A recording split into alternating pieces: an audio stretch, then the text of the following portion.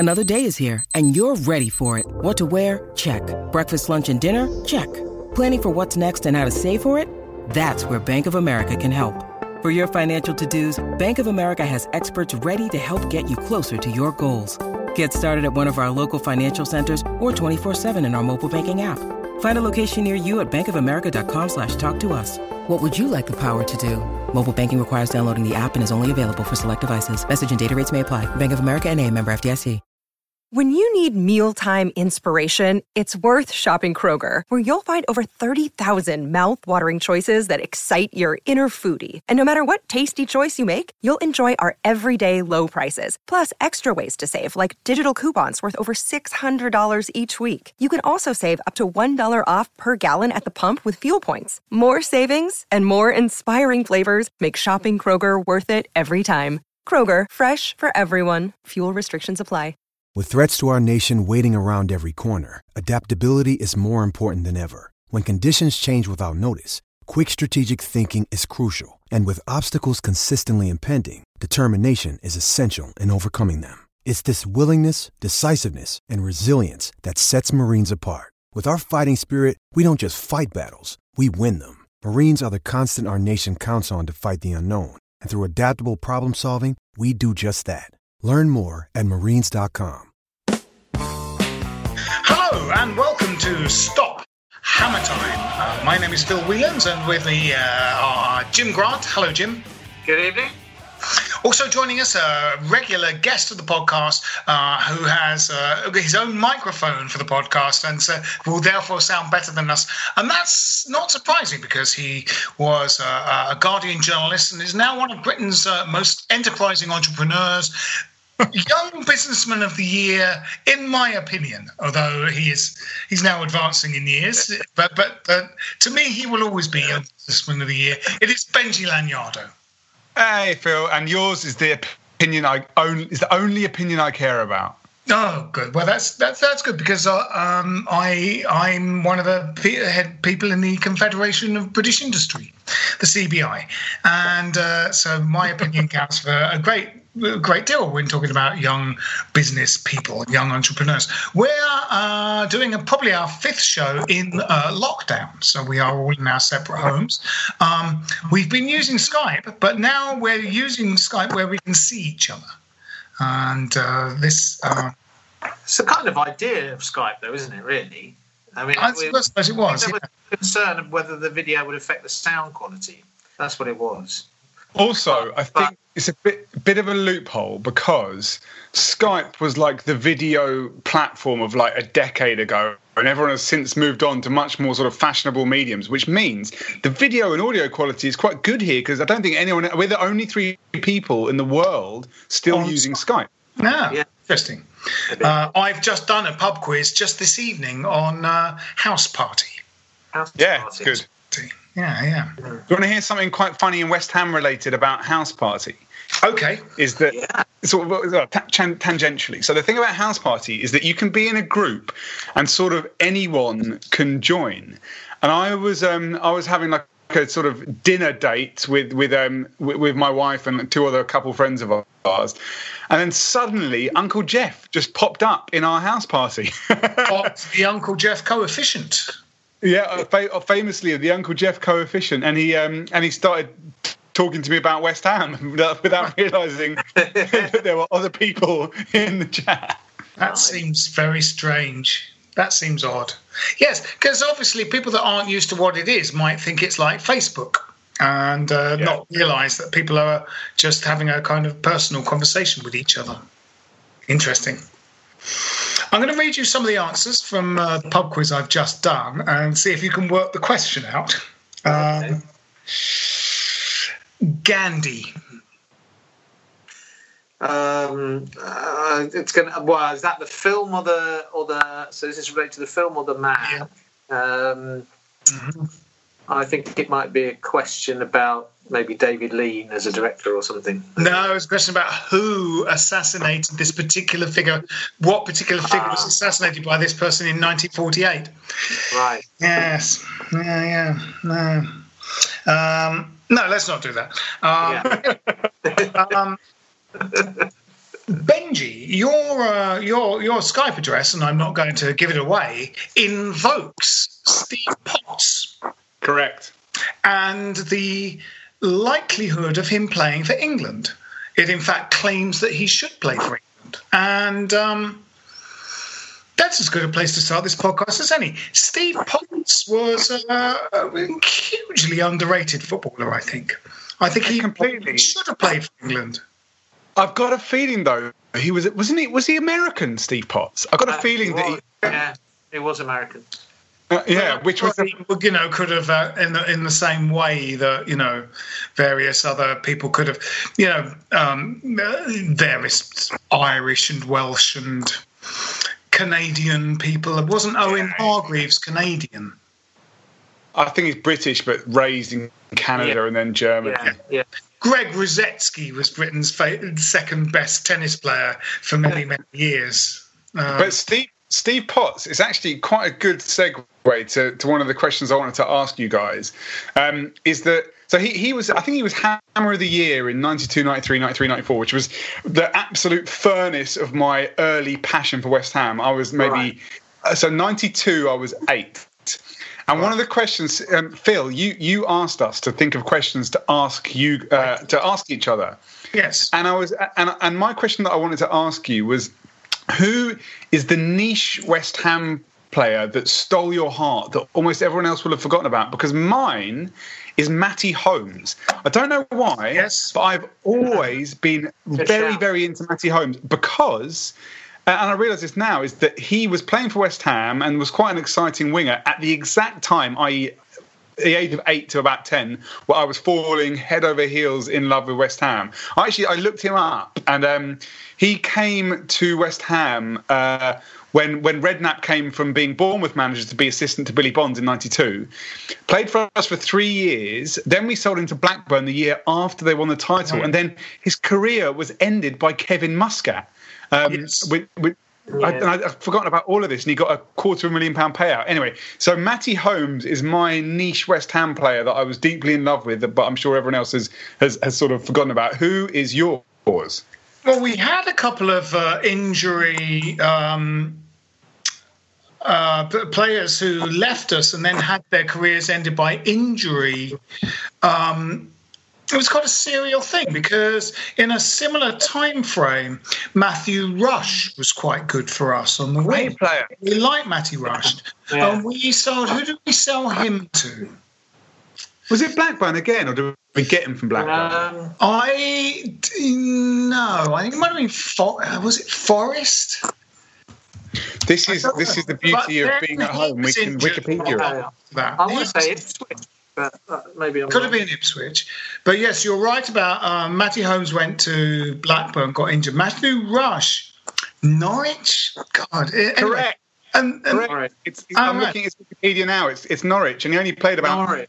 And then he got almost a career-ending injury. And didn't Steve Jones go somewhere and get injured, and his career came to a very short end? A lot of people would say he wasn't all that good, but I like Steve Jones. So we had quite a few players that we didn't reach. They didn't reach their full potential with us, and then they went somewhere else, and then got career-ending sort of injuries. Someone who I've liked more recently, who went somewhere else and hasn't had a career-ending injury, is Stanislas. I thought he was a fantastic player. Yes. Go, but of the era you're talking about, I would say it wasn't really kind of niche because everyone liked him at the time. But I loved Danny Williamson for the short while. Well, that's another one. He went to Everton, didn't he? And then he get an injury. Yeah, he did. Yeah. Well, the interesting about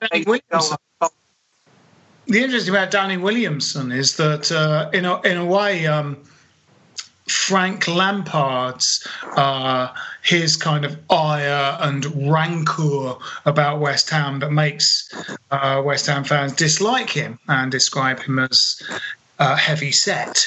Comes down to a period when he'd got himself into the team around Hearts and Kitson time, 96, 97.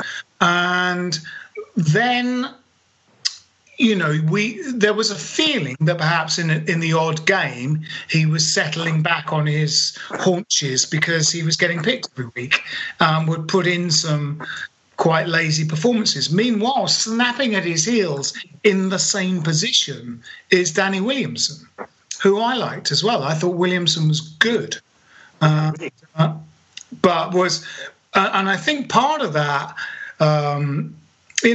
this sort of completely irrational rage that Frank Lampard carries with him away from West Ham, the team that made him, paid his wages, taught him to play football, and picked him every week, is to do with the fact that at the other time, the manager seemed not to see another player that could conceivably get in that position and play it really well. Well, Redknapp famously backed him to the hilt. There's that really interesting press conference that does the rounds now, where someone, whether it's from the Newham Recorder or whoever it is basically saying, as you just said, that he's not pulling his weight. And Redknapp, to his enormous credit, I think, absolutely backed him to the hilt and said, this lad will play for England. This guy is going to go right to the very top. And, say what you want about Lampard, say what you want about Redknapp was absolutely correct. Yes. Yeah, it was. Yeah. Around about that time when Lampard was coming through, I used to watch quite a lot of the youth team games in those days, because there was young Ferdinand, and then obviously the team that came up behind them with Carrick and Cole and so on. And it was very clear, you watched games where they played sort of under 18. He was like an adult playing amongst boys. Lampard. Even at that stage, incredibly powerful shot on him for a kid at that age, and just even at that age had that instinctive timing of runs into the box, and he was quite. It's unfortunate the way it's all turned out. What I understood was quality. He was a really good player. What I understood, and I might have got this wrong, correct me if I'm wrong, the reason that he had a few shots at West Ham after he left is because we sacked his dad. Is it as simple as that? Well, no, yes, it is on his part. Yeah. I mean, he, I think he left a season before the relegation season, the season that we got relegated in 2003. So then Glenn Johnson, Paolo Di Canio, Freddie Canute, Joe Cole, the whole team disappeared. He'd gone like maybe one season before. He'd gone the summer that Harry Lampard was fired. He felt his position was untenable. And that says something about the man. It's like, can't you continue playing for the team because obviously, sorry, I'm saying this in all the wrong order. Can you not play for the team where the manager's been fired because manager is a relative? Is that so hard for you to do? You're a fucking professional footballer. Of course, his dad and his uncle have both been fired at the same time. It's a complete family thing that he sees as a slight to him, so his position is untenable. Is it untenable? You're a fucking professional. Just play for the fucking team. Unfortunately, he's completely vindicated all the way along the line, because then the team gets relegated, a year later, and we're in the championship. But also, what we spoke about before. I remember a lot of those games very well, and he could not put a shift in quite a lot of games once he was on the team sheet every week. In his autobiography, he goes, the fans started booing me. I don't know why. I just got booed. They all hated me. Then they fired my dad and my uncle. Everything's poor me, poor me. I hate West Ham United. That's his version of that story.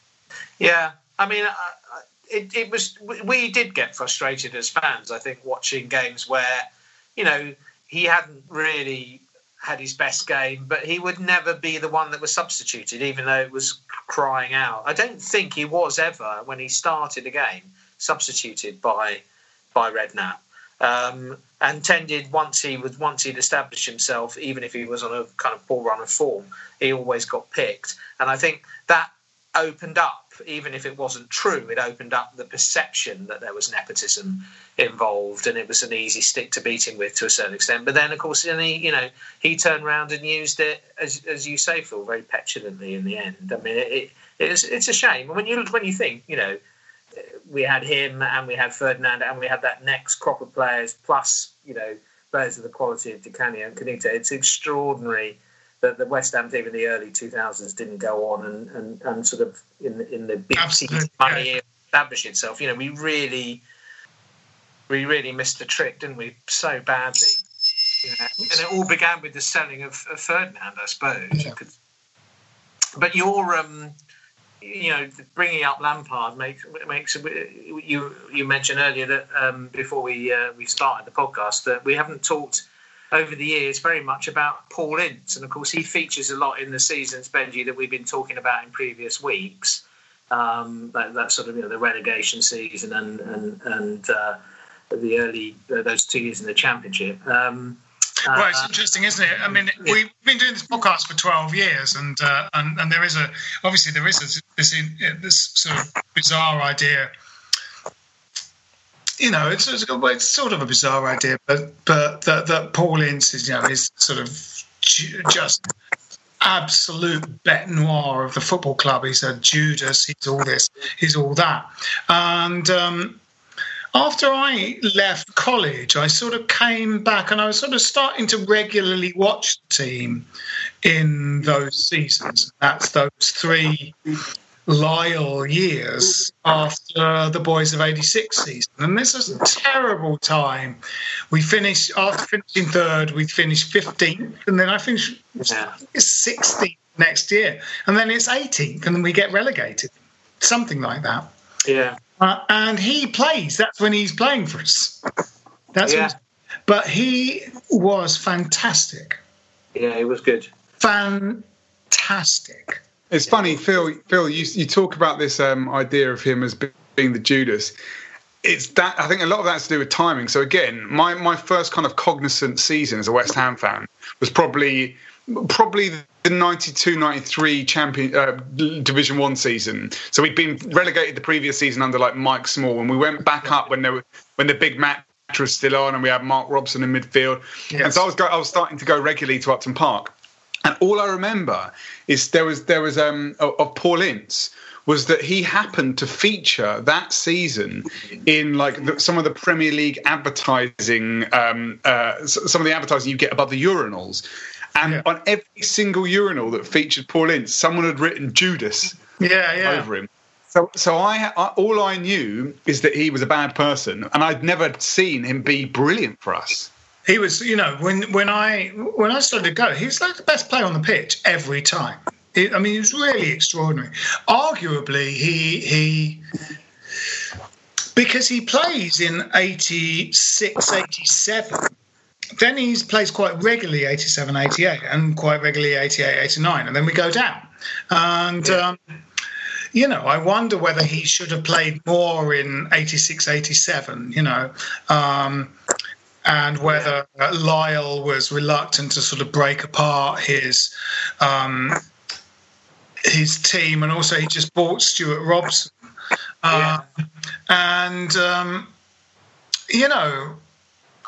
Obviously in 86, 87, Bonzo comes back and is Hammer of the Year, famously only having played about 11 games because the fans were so furious at how shit we were after our third place finish the previous year. But Ince plays a few games those seasons. Yeah. I didn't see a lot of games in that season, I have to say. But my understanding with Ince, and again, correct me if I got this wrong, is that he posed in a Man United shirt whilst he was still playing for us. Is that right? Yeah. His transfer was on because we got relegated. So in the same way that Cole, Johnson, Di Canio, Canute, Sinclair, everyone left after we got relegated. He left after we got relegated. He was an incredibly promising young footballer and a real prodigy. But is this not an example of like there is a good and bad way of leaving a football club? You know, like there, and we've seen, you know, the players that I adored, like Defoe did it badly about 10 minutes after we got relegated. Carrick, God bless him, played a season in the Championship with us. Yeah. And there's other examples of like Pascal Chimbonda putting a transfer request in his shin pad and this kind of thing. And it just struck me that Ince had left badly and that was his fault. And that is something to say, all right, that's not right. He did leave badly, but I think he was young and naive. He had a manipulative agent called Ambrose Mendy, and I don't think, you know, I think the photograph from Ince's perspective, I don't think was intended to be a kind of fuck you to West Ham fans. It was naivety and well, it was actually logistics, because he left over that summer and he was just going to leave in the same way that Di Canio left. We got relegated, so Di Canio left. We got relegated. I don't think he left over the summer. There were a couple of games. He was in the team for the first game of the next season. Yeah, he did the whole, you know, kind of standing in there with his arms folded. He clearly didn't want to be playing, which I think was a game it was away and I didn't go, but I think might have been Stoke. I think it might have been the game in which McAvenny had his leg broken by Kamara. I think it might have been the same game. Yeah. I might be wrong about that though, but it was a sort of logistic thing, because he was going. The deal had been done as far as he knew with Manchester United, and he went on holiday, and his agent said, "Let's get you." That picture's either taken while he's on holiday or before he's going to leave. Let's get you in a picture with the shirt anyway before you go on holiday, or something like that. There's a weird logistic reason. Yeah. It's not kind of going, I like Manchester United more than West Ham. You know, he thinks he's going to play for them, so he gets a picture taken in the shirt. And the truth is that I'm just looking at his Wikipedia page now. This was a Rolls Royce of a player. After us, the next three clubs he played for was Manchester United in that amazing sort of mid-90s United team, then Inter Milan, where he basically scored 1 in 5 over 2 seasons, and then Liverpool. You know, this was an absolutely... maybe it's one of those where you just have to accept this player was bigger than West Ham, actually, at the time, so good luck to him. Yes, absolutely. Yeah. I mean, those are players that, unfortunately, we let down. Those after 1986, those 3 years where, I mean, not only do we not push on, it's difficult to push on from third place. We catastrophically fall off a cliff in a kind of long suicide note that lasts 3 seasons. Yeah, I mean, 2 seasons where we finished just above the relegation places, and then one where we finally go down. And in that, this emerging player is coming through, Paul Ince, who is fucking amazing. I remember the first time I sort of saw him, for 90 minutes was in about 87, 88. And this guy was like, just brilliant. He was terrific. Trippier had a great shot on him. He was the complete midfielder in many ways, because he could put a tackle in, he could break play up, but he was also an attacking player as well. The new Billy Bonds. Yeah. And the point you made, I think you alluded to the fact that actually he came into a midfield and didn't establish a kind of regular place because there was still Dickens at the club. There was Robson, Brady was playing. We were actually quite strong in midfield, and the signing of Robson, although I liked Robson as a player, was clearly, not what we needed. We had strength in midfield, and history repeated itself, because what we really needed was to shore up the defence, because we had injury-prone central defence. We had some good ones, but they tended not to be there very often. Between them, Gayle and Martin. And we ended up, for a lot of that time, we ended up with Gary Strodder and Paul Hilton. And it's like, fast forward to that selling of Ferdinand, okay, so you've sold that money, then at least you've got to make sure your central defence. And that the relegation season 2003, we ended up with bloody Breen and Daly and Repka, and that the team fell apart around them. You have to have a strong spine, don't you? You have to have central defence is so important. And what I would say, though, a lot of what we're talking about is quite interesting, talking about Lampard and then Ince and Ferdinand. Again, does come back to this thing about the way you leave the club. Like, when you think about how we receive returning players, it's pretty damn binary. Like, you think about Rio, I remember us clapping him scoring the winning goal for Leeds against us. We clapped him back to the halfway line. You know. Yeah, absolutely. Carlos Tevez, I don't think I ever saw a player get that sort of reception on his return. Michael Carrick always used to get a clap. And then you've got the flip side, which is Lampard, Defoe, and clearly Ince. I think what I would say is that, Phil, you said previously it's this kind of like naivety. Well, I think there is precedent there that surely players these days. Scott Parker's another one. I don't think he ever got booed, did he? When he came back, or maybe he did. Social media has absorbed a lot of what happens on match day in a way, but there's a lot of ire directed towards Craig Bellamy, Scott Parker. You know, they fucking hate Parker. There's people hate Parker. Madness. You know, there's a sort of there's a Facebook conversation where, I defended, now that there's a Facebook page to go with this website, I sort of, made a very weak attempt, though actually I think it's quite a strong attempt to defend Parker by going, the game before he leaves, he scores. So that's how uncommitted he was to West Ham. And somebody on Facebook went, oh, yeah, he didn't really celebrate the goal, though, did he? And you're like, okay, so are we going on celebrations rather than what they do on the field? You know what I mean? It's like, and this is... You're so right, because also, again, a la Carrick, Parker spent pretty much half a season in the Championship with us. This was a player who had won, whether it was the Players' Player of the Year or the Fans' Player of the Year. This guy was an England international who came down to the Championship with us. Yeah, by the way, all of this... It wasn't half a season. It was half a dozen games, surely. It wasn't... It's just basically the end of the transfer window. But either way, that is to be absolutely commended. And by the way, Jim, it made me think, by the way, about talking about bad exits and good exits.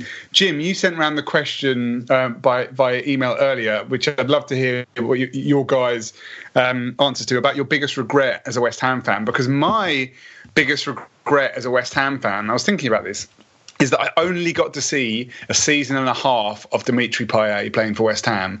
So because for me, and bear in mind that I started in kind of the early 90s, and obviously I adored Di Canio, I adored Tevez, but Payet, I think, is the highest quality. He was truly world class whilst playing for us, and we saw that at the Euro 2016.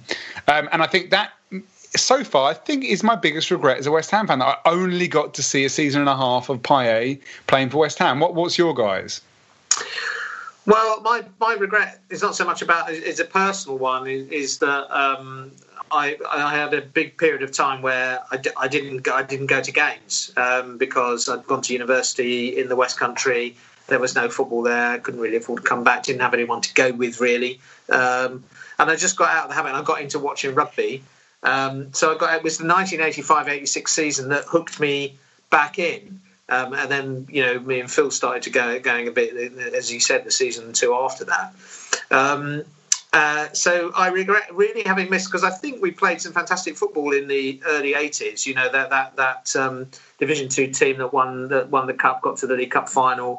Promotion, I think, with a record number of points. And we were playing in that league with players of the quality of Brooking and Ray Stewart and co. And it's a shame I didn't see that. And I was going to ask, just apropos of what we were talking about earlier, whether or not, because I didn't go then, I don't know whether what kind of reception Paul Allen got. I wonder whether he got a bit of the treatment. I don't know. Yeah.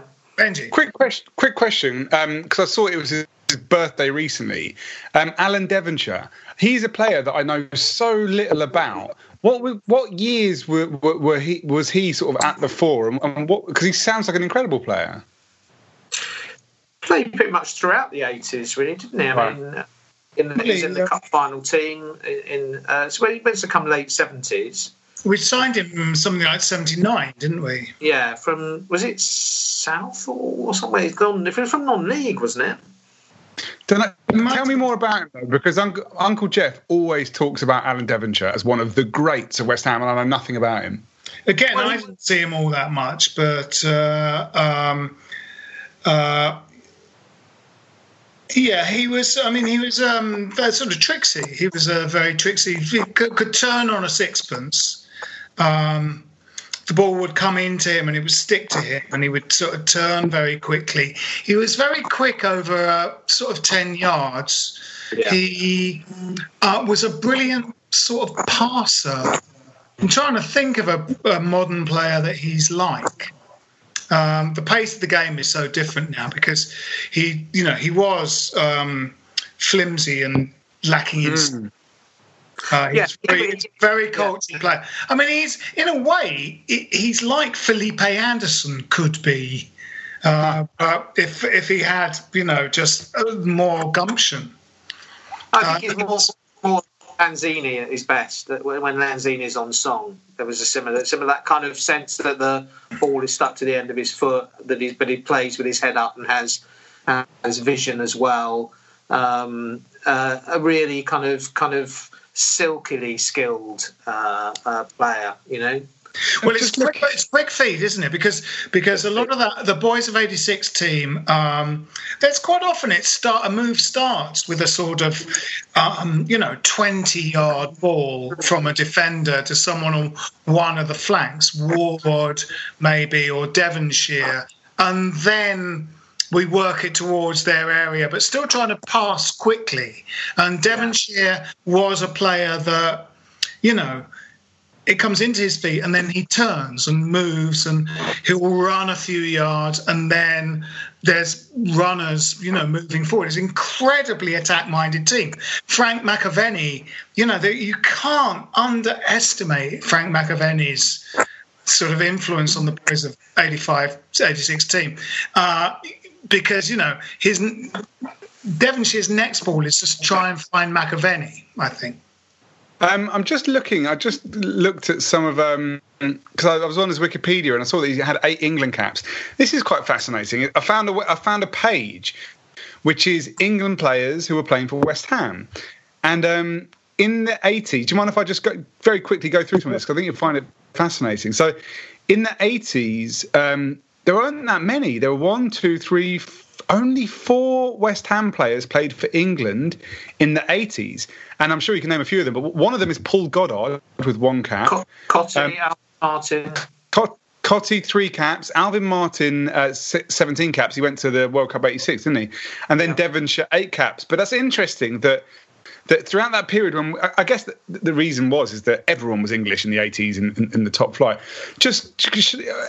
Would you be interested in hearing players since then who have played for England? If I go through them, I'll be very quick. Sure. So after Tony Cottee, the next player to play for England that was a West Ham player was Rio Ferdinand. Then Ian Wright played, apparently whilst he was playing for us, got a couple of caps. Stuart Pearce got a couple of caps. Frank Lampard got his first caps, as did Joe Cole, Michael Carrick. And then you've got to go to David James, Trevor Sinclair, who of course went to World Cup 2002. Paul Konchesky got a cap whilst playing for us. Kieran Dyer, Upson, Ashton, Carlton Cole, 7 caps whilst playing for us. Rob Green, Scott Parker, and then we're getting quite contemporary now. This is from 2002 onwards. Andy Carroll, Stuart Downing got that 1 cap when he was going through a good vein of form with us. Aaron Cresswell, 3 caps. Joe Hart played 4 times whilst playing for West Ham apparently, and then of course most recently Declan Rice. But it's interesting that 80s team, so few of them apart from Brooking obviously got England caps. Yeah, Dickens is the interesting one because he was class, I thought. Everyone he suffered a little because everyone kind of compared him to Brooking, played in the same central position, obviously kind of modelled his game on Brooking's in many ways, sort of kind of upright, head up, great passer, but he had pace that Brooking didn't have, and an eye for goal as well. I love Dickens. I really love Dickens. There's a lot, I mean, obviously the story about, the 85-86 team was that we weren't on TV. There was no football on TV. That's right. In that season. So, that's our most high-performing team. I think if football had been on telly, we'd have had lots of internationals off the back of that season. Alvin would have played. Alvin would have got more England caps than he got. Possibly players that were in that team that didn't play. Dev might have got caps either side of that, but it's difficult, isn't it? I mean, it's worth, if you haven't, Benji, it's worth having a look on the Facebook group of those videos that Rob Banks has put up. Rob Banks. I'll have a look. It's just that some of the football is, and actually, although we didn't play, we didn't do very well. Actually, some of the football the next season, the highlights, it's still the same style. It's incredibly direct and pacey. It's not, there's a lot of arguments when Allardyce came in about the West Ham way, and he, sort of caricatured it as people wanting tippy-tappy football, but that's not what the West Ham way is, and that team, which kind of, in many ways epitomised it, played incredibly, got the ball from back to front very, very quickly. They would often play little kind of give and goes in midfield. The forwards weren't big, so the ball was played up to their feet, and then they just touch it off and go. Mark Ward, of course, was instrumental in that kind of attacking football. But Dickens was, we had pace in the team, and obviously a real potent goal threat up front, and we were solid at the back. Yeah, it's difficult, isn't it? It's that those years after that, the catastrophic falling off a cliff that happened after the 85-86 season it's difficult, it's inexplicable, and it's good to not strengthening in some particular areas. Benji? Yeah. I was just going to ask, sorry, just because somebody asked me this, we've talked a lot about the kind of 80s and 90s West Ham team. Just to bring it right, somebody asked me recently, and it really made me think, who is your favourite current West Ham player? And my answer, after much thought, and it was actually very obvious when I got there, was Mikel Antonio, for many reasons. But who is your favourite current West Ham player? God, it's been so long since we played football that I can't remember who's in the team. Let me just, whilst you're thinking, very quickly, the reason I like Mikel Antonio so much is that, first of all, I think he's really quite an extraordinary player, and I bloody love a player who has chaos factor, and oh my God, at his best, Mikel does. I also like him because he's a real character. He's great fun, and there's just not that many great fun footballers anymore. So yeah, that's why I love Mikel. Yeah, I like him. I really like him a lot. I think Rice as well. I just think Rice is just a class act. Very fond of him. I don't think they're a particularly lovable team at the moment. No, they're not, are they? I think I like Snoddy. I like Snodgrass. Yeah, I like Snodgrass. I think because of the, over the last few years, because we've got a bit of time to get used to him. I like Ogbonna, and I like him because he gets a lot of flack, but he turns up every week, and he's played for this team that's, actually had this sort of slightly catastrophic last few years, and he must be getting close to the sort of second longest server after Noble in the team now. Ogbonna is in the triumphant 2015-16 team. Yeah. With our fantastic finish against Manchester United and our good finish in the league. He's in that team, plays in that team, and has gone through this shit that's happened after. He's probably the only one other than Antonio and Noble Cresswell, obviously. And I think he comes in for a lot of flack, and it makes me want to kind of back him up more, because I don't think he, is. There are people on, there's another Facebook group that, I know you and I, Jim, have belonged to. There's a few people on it, I think they are really kind of unreconstructed fat blokes from Essex, that there's a slight race thing. That they just think he's the worst footballer there's ever been. And no, he's not. Why does... the same crucially, some news to go, why did Antonio keep getting dropped by successive West Ham managers? When there are reasons for that, and they're the wrong reasons. Same thing with Ogbonna. Why do you think he keeps getting asked back? And more than that, he has played as a centre-back for Italy 3 times whilst playing for West Ham. It's like, have to play as a centre-back for Italy, you got to be good. And yes, obviously there are other centre backs ahead of him during that time, but the guy was part of the what was it? 2016 squad where Conte took Italy quite far in the Euros. In fact, it was the group game. He started in the group stage game, which they were already through. But when Ireland, with that Robbie Brady header, beat Italy in the last game. Funnily, Brady, I think, gets up above Ogbonna to score. But the point was, Ogbonna was good enough to be in that excellent, surprisingly good actually, Conte 2016 Euros team.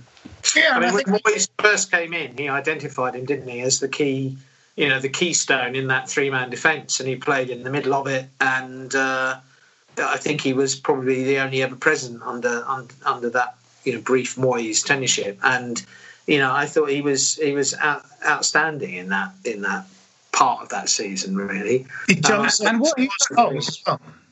What he does now, I think, is that he does exactly what we need him for, and I hope we keep him for a while. Is that we've got potentially Balbuena is maybe slightly better than him now, but personally I'd go for Ogbonna and Diop as our back two. But either way, Diop is very young. Balbuena is 28 and has only been in the Premier League for a couple of years.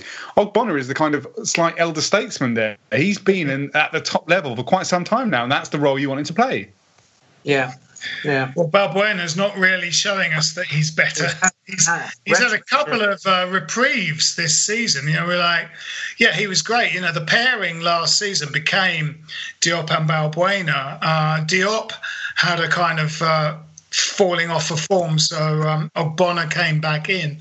This season, Balbuena's had a couple of bites of the cherry, but keeps being replaced by Ogbonna because he comes back and, there's a point at which, lack of match fitness doesn't really run as a sort of excuse anymore. Just thinking about this season, and forgive me if you guys have already discussed this in the last few weeks. I'm interested to know how, if you could conclude this season, how you do it, and what you think of the various options that have been discussed. Personally, one that I quite like is the idea that you kind of draw a line now in the league, give Liverpool the title for God's sake, but no one gets relegated. But West Brom and Leeds come up, and so you have a 22 team league next year. That's the idea that I like the most. What about you guys? 5 teams go down. The season after, yeah. Right. So you would go back. I'd love to go back to the days of a 22-team league, to be honest. Really? I'm the traditionalist. I liked it like that. Why is that? Why do you think that's better, Jim? Well, more football for the fan. To be honest, more games. Go as an away fan, and I just think, I think just a tougher test. I like old-fashioned things. Really, I'd go back to 2 points for a win as well. It's always been logical to me. It always feels, that if you've really battled away and got a point away from home, that should be a sharing of the points, really. But interesting. Being old-fashioned. What about you, Phil? I honestly don't know. I mean, there was a conversation about a closed doors tournament to get to cycle through those last games. some, like a tournament for 4 venues or something. The players are isolated in hotels. Games are under closed doors, and I'm like, no, why don't we just wait till the crowds can come back? It's like I sort of understand, the people's, the way you could make a virtue out of this crisis by having an incredibly exciting televised tournament. Yeah. Well, I think that the interesting thing there is that I've heard that argued for as a way of making people stay at home. Like, let's say that you've got it's the pubs are all still closed. This is going to go out for free on the iPlayer or whatever it is. Although that probably won't happen. But the games are happening. 4 games a day for 3 weeks. Well, people will stay at home. Yeah. Well, I mean, unfortunately, there's still a thing that people want to watch football, together, at a pub. Football, people want to watch it in sort of like groups of people. Yeah, I don't know. I mean, I don't know what will happen. I think there is an appetite to just finish it over the summer. Now the tournaments have gone. Yeah. And now the Tokyo Olympics are gone and the Euros are gone. The games could keep going till July if we wanted to finish the football season in the summer, and I suspect that might happen. By the way, I think the fact that the Euros has been suspended possibly means that we keep hold of Declan Rice for another season. Because I think if he had played well at the Euros, we would have really struggled. Yeah. That's true. That would have showcased him. But I'm not sure he would have. I think, I'm not sure he would have.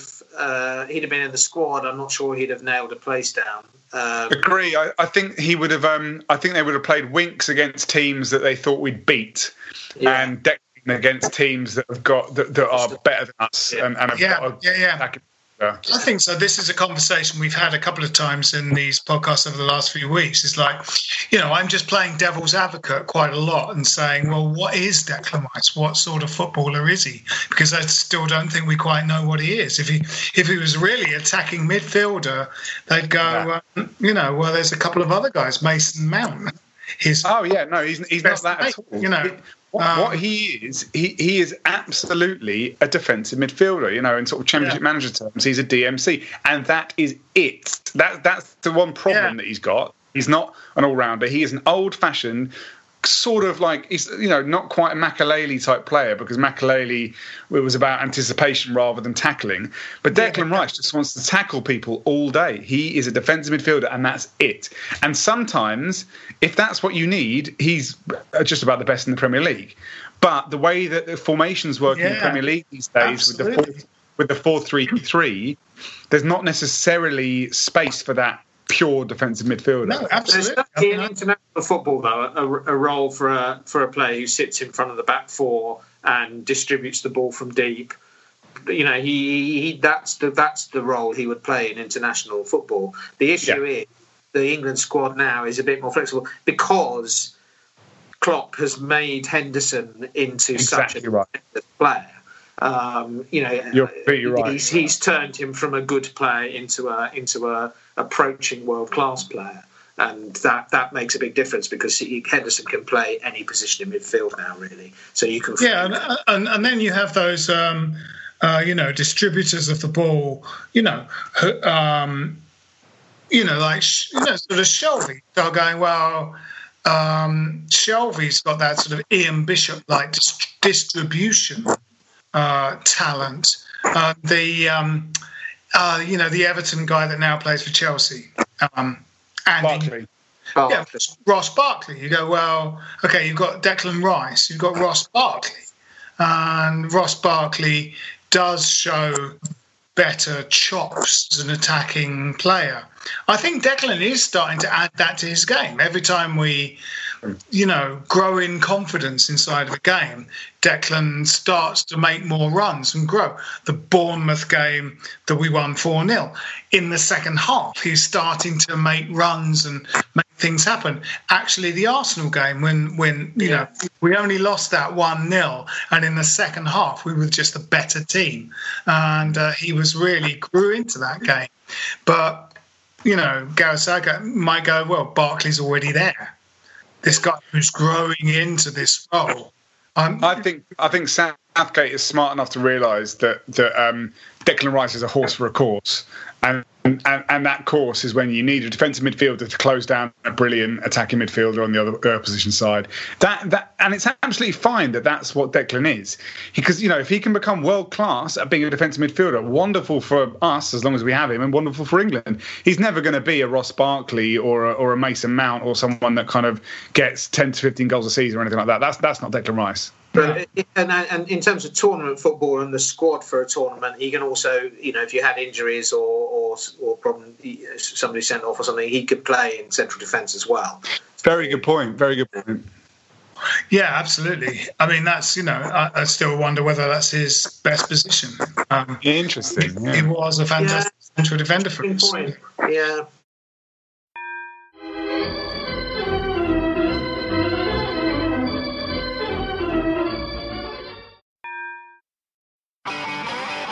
If you want an e-bike that doesn't look like it's made for the shopping precinct, something that's less Mr. Bean and more Steve McQueen, check out the range of bikes from London-based Cooler King.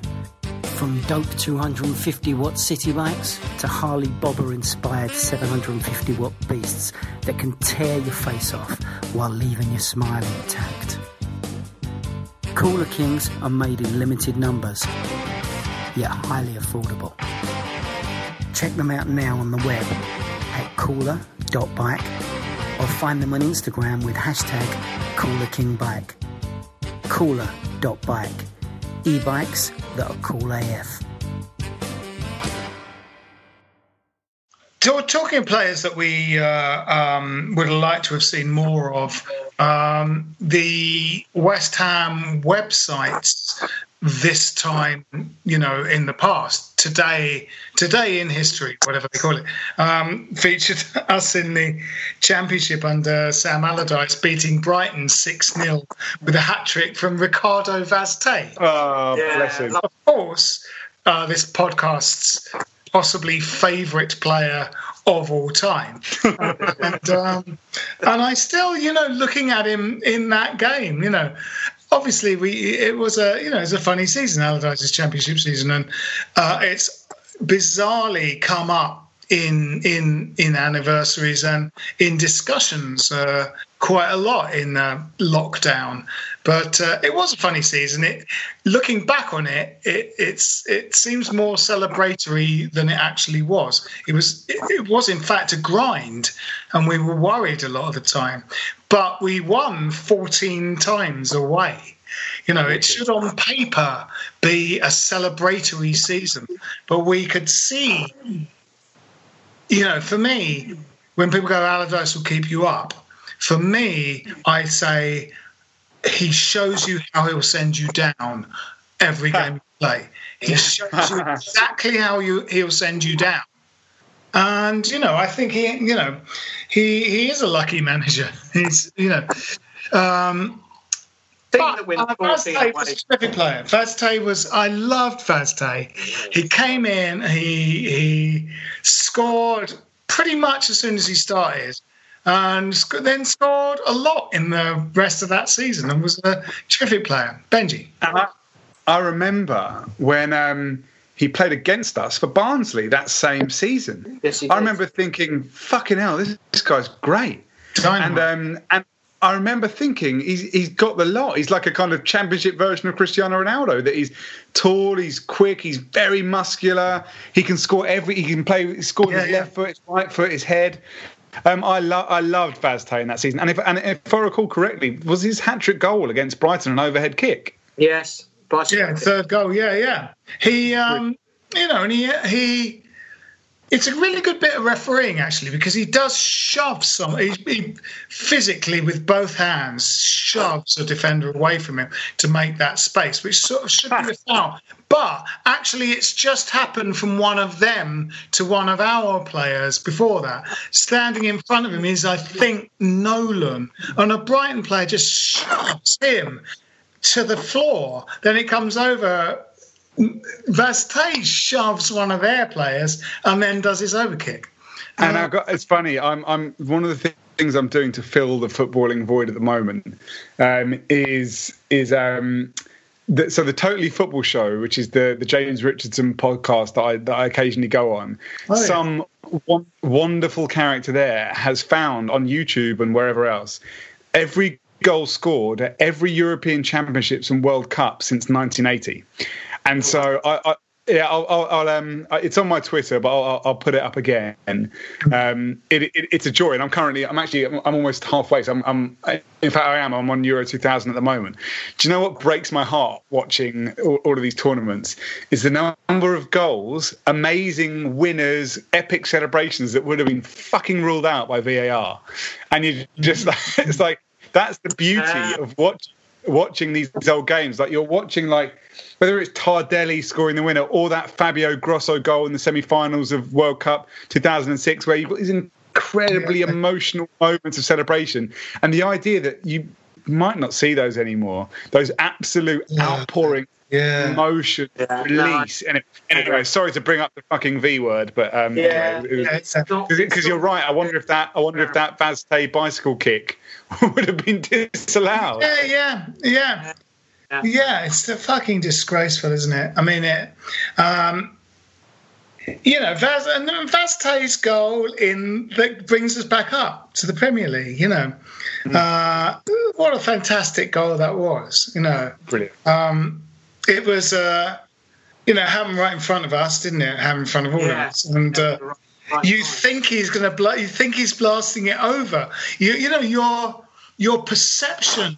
Every nerve is tingling, and when it comes off his foot, you fear it's going to go over because its trajectory is so high, and it hits the roof of the net. It stays inside the net. But that how quickly you think is just going. It's over. It's in. In that moment. I remember. I was the Di Canio. The greatest goal ever against Wimbledon. There are those times when you go, I just went, that's in, and I knew it was in. The second he leapt in the air is when it's in. You just have a sense. The same way with the Antonio, because that happened in front of us, although we're about a mile above it, the Thunderdome. Antonio's cross for Carroll's overhead against Crystal Palace. Something in you goes, that's in. I just knew it was in. And those millisecond things that you sort of see in real time, Jim, we talked about the goal against Manchester City where Hughes bizarrely stopped his run and passed it seemingly backwards to a thundering Julian Dix, who just ran and hit it in real time without breaking his stride. And you just went, oh, that's in. And you just knew it was in. Those goals are amazing, and that that's 4-1. Was that the 4-1? 4-1. Yes. I loved that game. It was one of my first. Weirdly, I was sitting in the the Centenary Lower. 4-2. You're right, mate. You are right, mate. And I was sitting with my brother-in-law in the Centenary Lower, and again, so that must have been like 95, 96. That's about right. And it was also the game in which Danny was playing. Lock Up Your Daughters, Danny. Yeah, he scored. And he had a fantastic game, and it was just one of those amazingly memorable games because it was a really hot, sunny day. I didn't normally sit in the Centenary Lower, but I was there standing. I must have been like 11, 12. I was pretending to be a hooligan. Julian Dix scores twice, including one thunder bastard. Danny scores. Just what a game! What a game! Yeah. And the most extraordinary goalkeeping error from McCloskey. Do you remember? He kind of just drops the ball at Niall Quinn's feet, really, really bizarrely. Yeah. Very weird. But sort of Vaz-Tê was such a sort of cult hero for us. It's such a shame that there are two players from that sort of Allardyce stroke Bilic era that it's just that were really badly treated by injury, and those were Sakho and Vaz-Tê. Sakho, Allardyce was looking to drop Sakho the second he played in favour of Andy Carroll. And Sakho, who's clearly a fucking fantastic footballer, seemed to have to convince his own manager that he could actually play the game of football. And, fucking hell. And Vaz-Tê did have injuries at crucial times. Same with Obiang. Yeah. Same with Obiang. Just those players, if we could have built, unfortunately, Bilic had the same malaise. If they went missing, he sort of forgot about them and didn't want to try and work them back into the team. And both Obiang and Sakho, for them, Vaz-Tê, were players that, they could have really done a lot more. There are some players that they just fall and fall and fall. Once their chance is on with a sort of big team, they disappear. Stuart Slater, so many, aren't there? That they sort of have their chance if they stayed with one team and stayed fit. They could quite possibly have played for their countries, gone on to bigger things, but somehow injuries slightly fucked them over, a change of manager slightly fucked them over. And those are three guys that, I think Vaz-Tê, really could have gone on to be a fantastic world-beating footballer. And what's nice, he did play for Portugal, and he did, Yeah. I think what's nice is that even though he didn't quite fulfil what he could have achieved as for West Ham as a footballer, maybe he was beloved for that promotion season and crucially for that goal. Like, he will always be like a bit of a cult, as you say, a bit of a cult figure at West Ham. Yeah. For me, he's almost a definitive cult West Ham player. Mm-hmm. He I just love that guy. I fucking love that guy. He's fantastic, and he was obviously a big staple of this podcast for various reasons. But he really did. Well, in a way, he's your answer to Benji's first question, then, really, isn't he?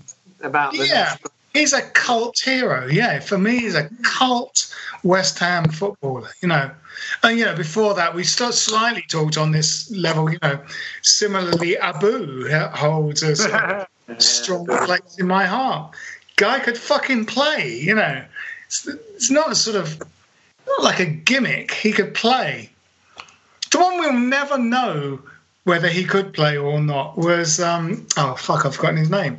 Our South American player that played in a front three with Canute and Di Canio. One chop. Paolo One Chop.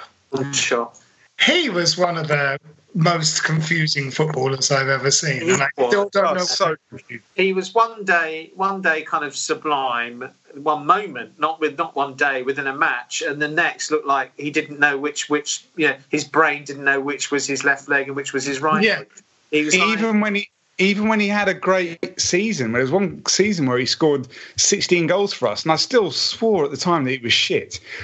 He was like a highlights player. He was a highlights player. If you just watched the highlights of a game, you'd think he was good. If you had to watch him for 90 minutes, you realise he was awful. He was extraordinary. He was a weird mix. There was a game we played with a front three of Canute, One Chop, and Di Canio, and we sort of murdered the other team. And I remember the manager of the opposing team on Match of the Day, it might have been Watford, saying that front three is unplayable. No team can play against such a talented front three as Freddie Canute, Paolo One Chop, and Paolo Di Canio. And that fucking seems true. In retrospect, I'm going, fucking hell. But I don't think we really played in a formation that put all three of them up front every game, you know. We had the other Paolo on the bench, Paolo Kitson, who was still there at the time. Yes, who was still there at the time, yeah. But Wanchope was frustrating. He was a frustrating player. Very. It's difficult to work him out. I'll tell you who might turn into a cult figure, and I'm looking forward to seeing more of when it comes out, is Bowen. Absolutely. Excited. I always forget about him, yeah. Absolutely. He really looks like, you know, it's such a sort of weird, you know, this is such a, I keep coming back to this theme. You know, I think on this podcast, in probably when we started doing it in 2007, I kind of talked about just the basic competence of old footballers compared to new footballers, and saying that, you know,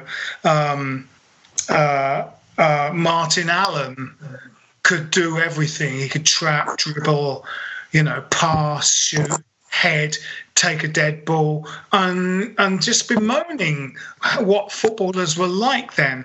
Bowen is literally like an old-fashioned footballer. Comes in and immediately knows what he's doing, joins a team he's never played for before, and comes in and just does what he did at his previous club without any, there's no difficulty, there's no settling in, there's no, you know, none of that. And footballers used to be like that. You know, Trevor Sinclair scores 2 goals on his debut for us. There's no settling in. He's got to get used to the shape of the team.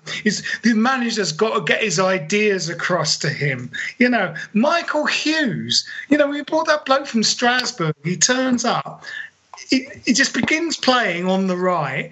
He's just fucking great. And that Bowen guy is exactly like him.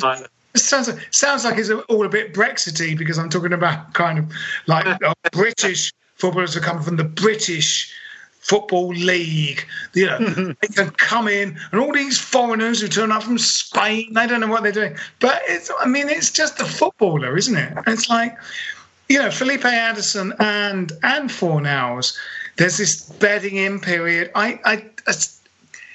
Is it really that different, football in this country, to how it is abroad? Because Bowen came in and just began doing what he did at his previous club with this new bunch of 10 other cunts he's never met before, and just starts playing, you know. No problems at all, no bedding in. He really looked like he grabbed the game by the scruff of the neck.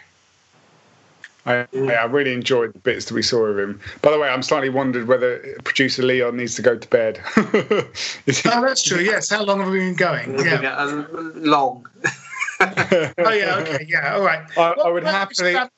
Yeah. I would happily keep chatting about Jared Bowen for hours, but poor old producer Leon.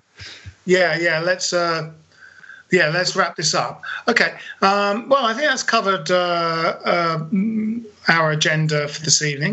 Any other thoughts, gentlemen? No. I'm feeling quite drowsy myself, to be honest. That was lovely. Thanks for having me. It was great fun. Well, this has been Stop Hammer Time. My name's Phil Whelans. With me have been, as always, Jim Grant. Cheerio. And Benji Lanyardo. Stay home, protect the NH, whatever there is, do those things. Wash your hands. Come on, you irons. This is a Playback Media production. Get all the associated links for this podcast at westhampodcast.com. Sports Social Podcast Network. It's time for today's Lucky Land horoscope with Victoria Cash. Life's gotten mundane, so shake up the daily routine and be adventurous with a trip to Lucky Land. You know what they say, your chance to win starts with a spin. So go to LuckyLandSlots.com to play over 100 social casino-style games for free for your chance to redeem some serious prizes. Get lucky today at LuckyLandSlots.com. Available to players in the U.S., excluding Washington and Michigan. No purchase necessary. VGW Group. Void where prohibited by law. 18+. Terms and conditions apply.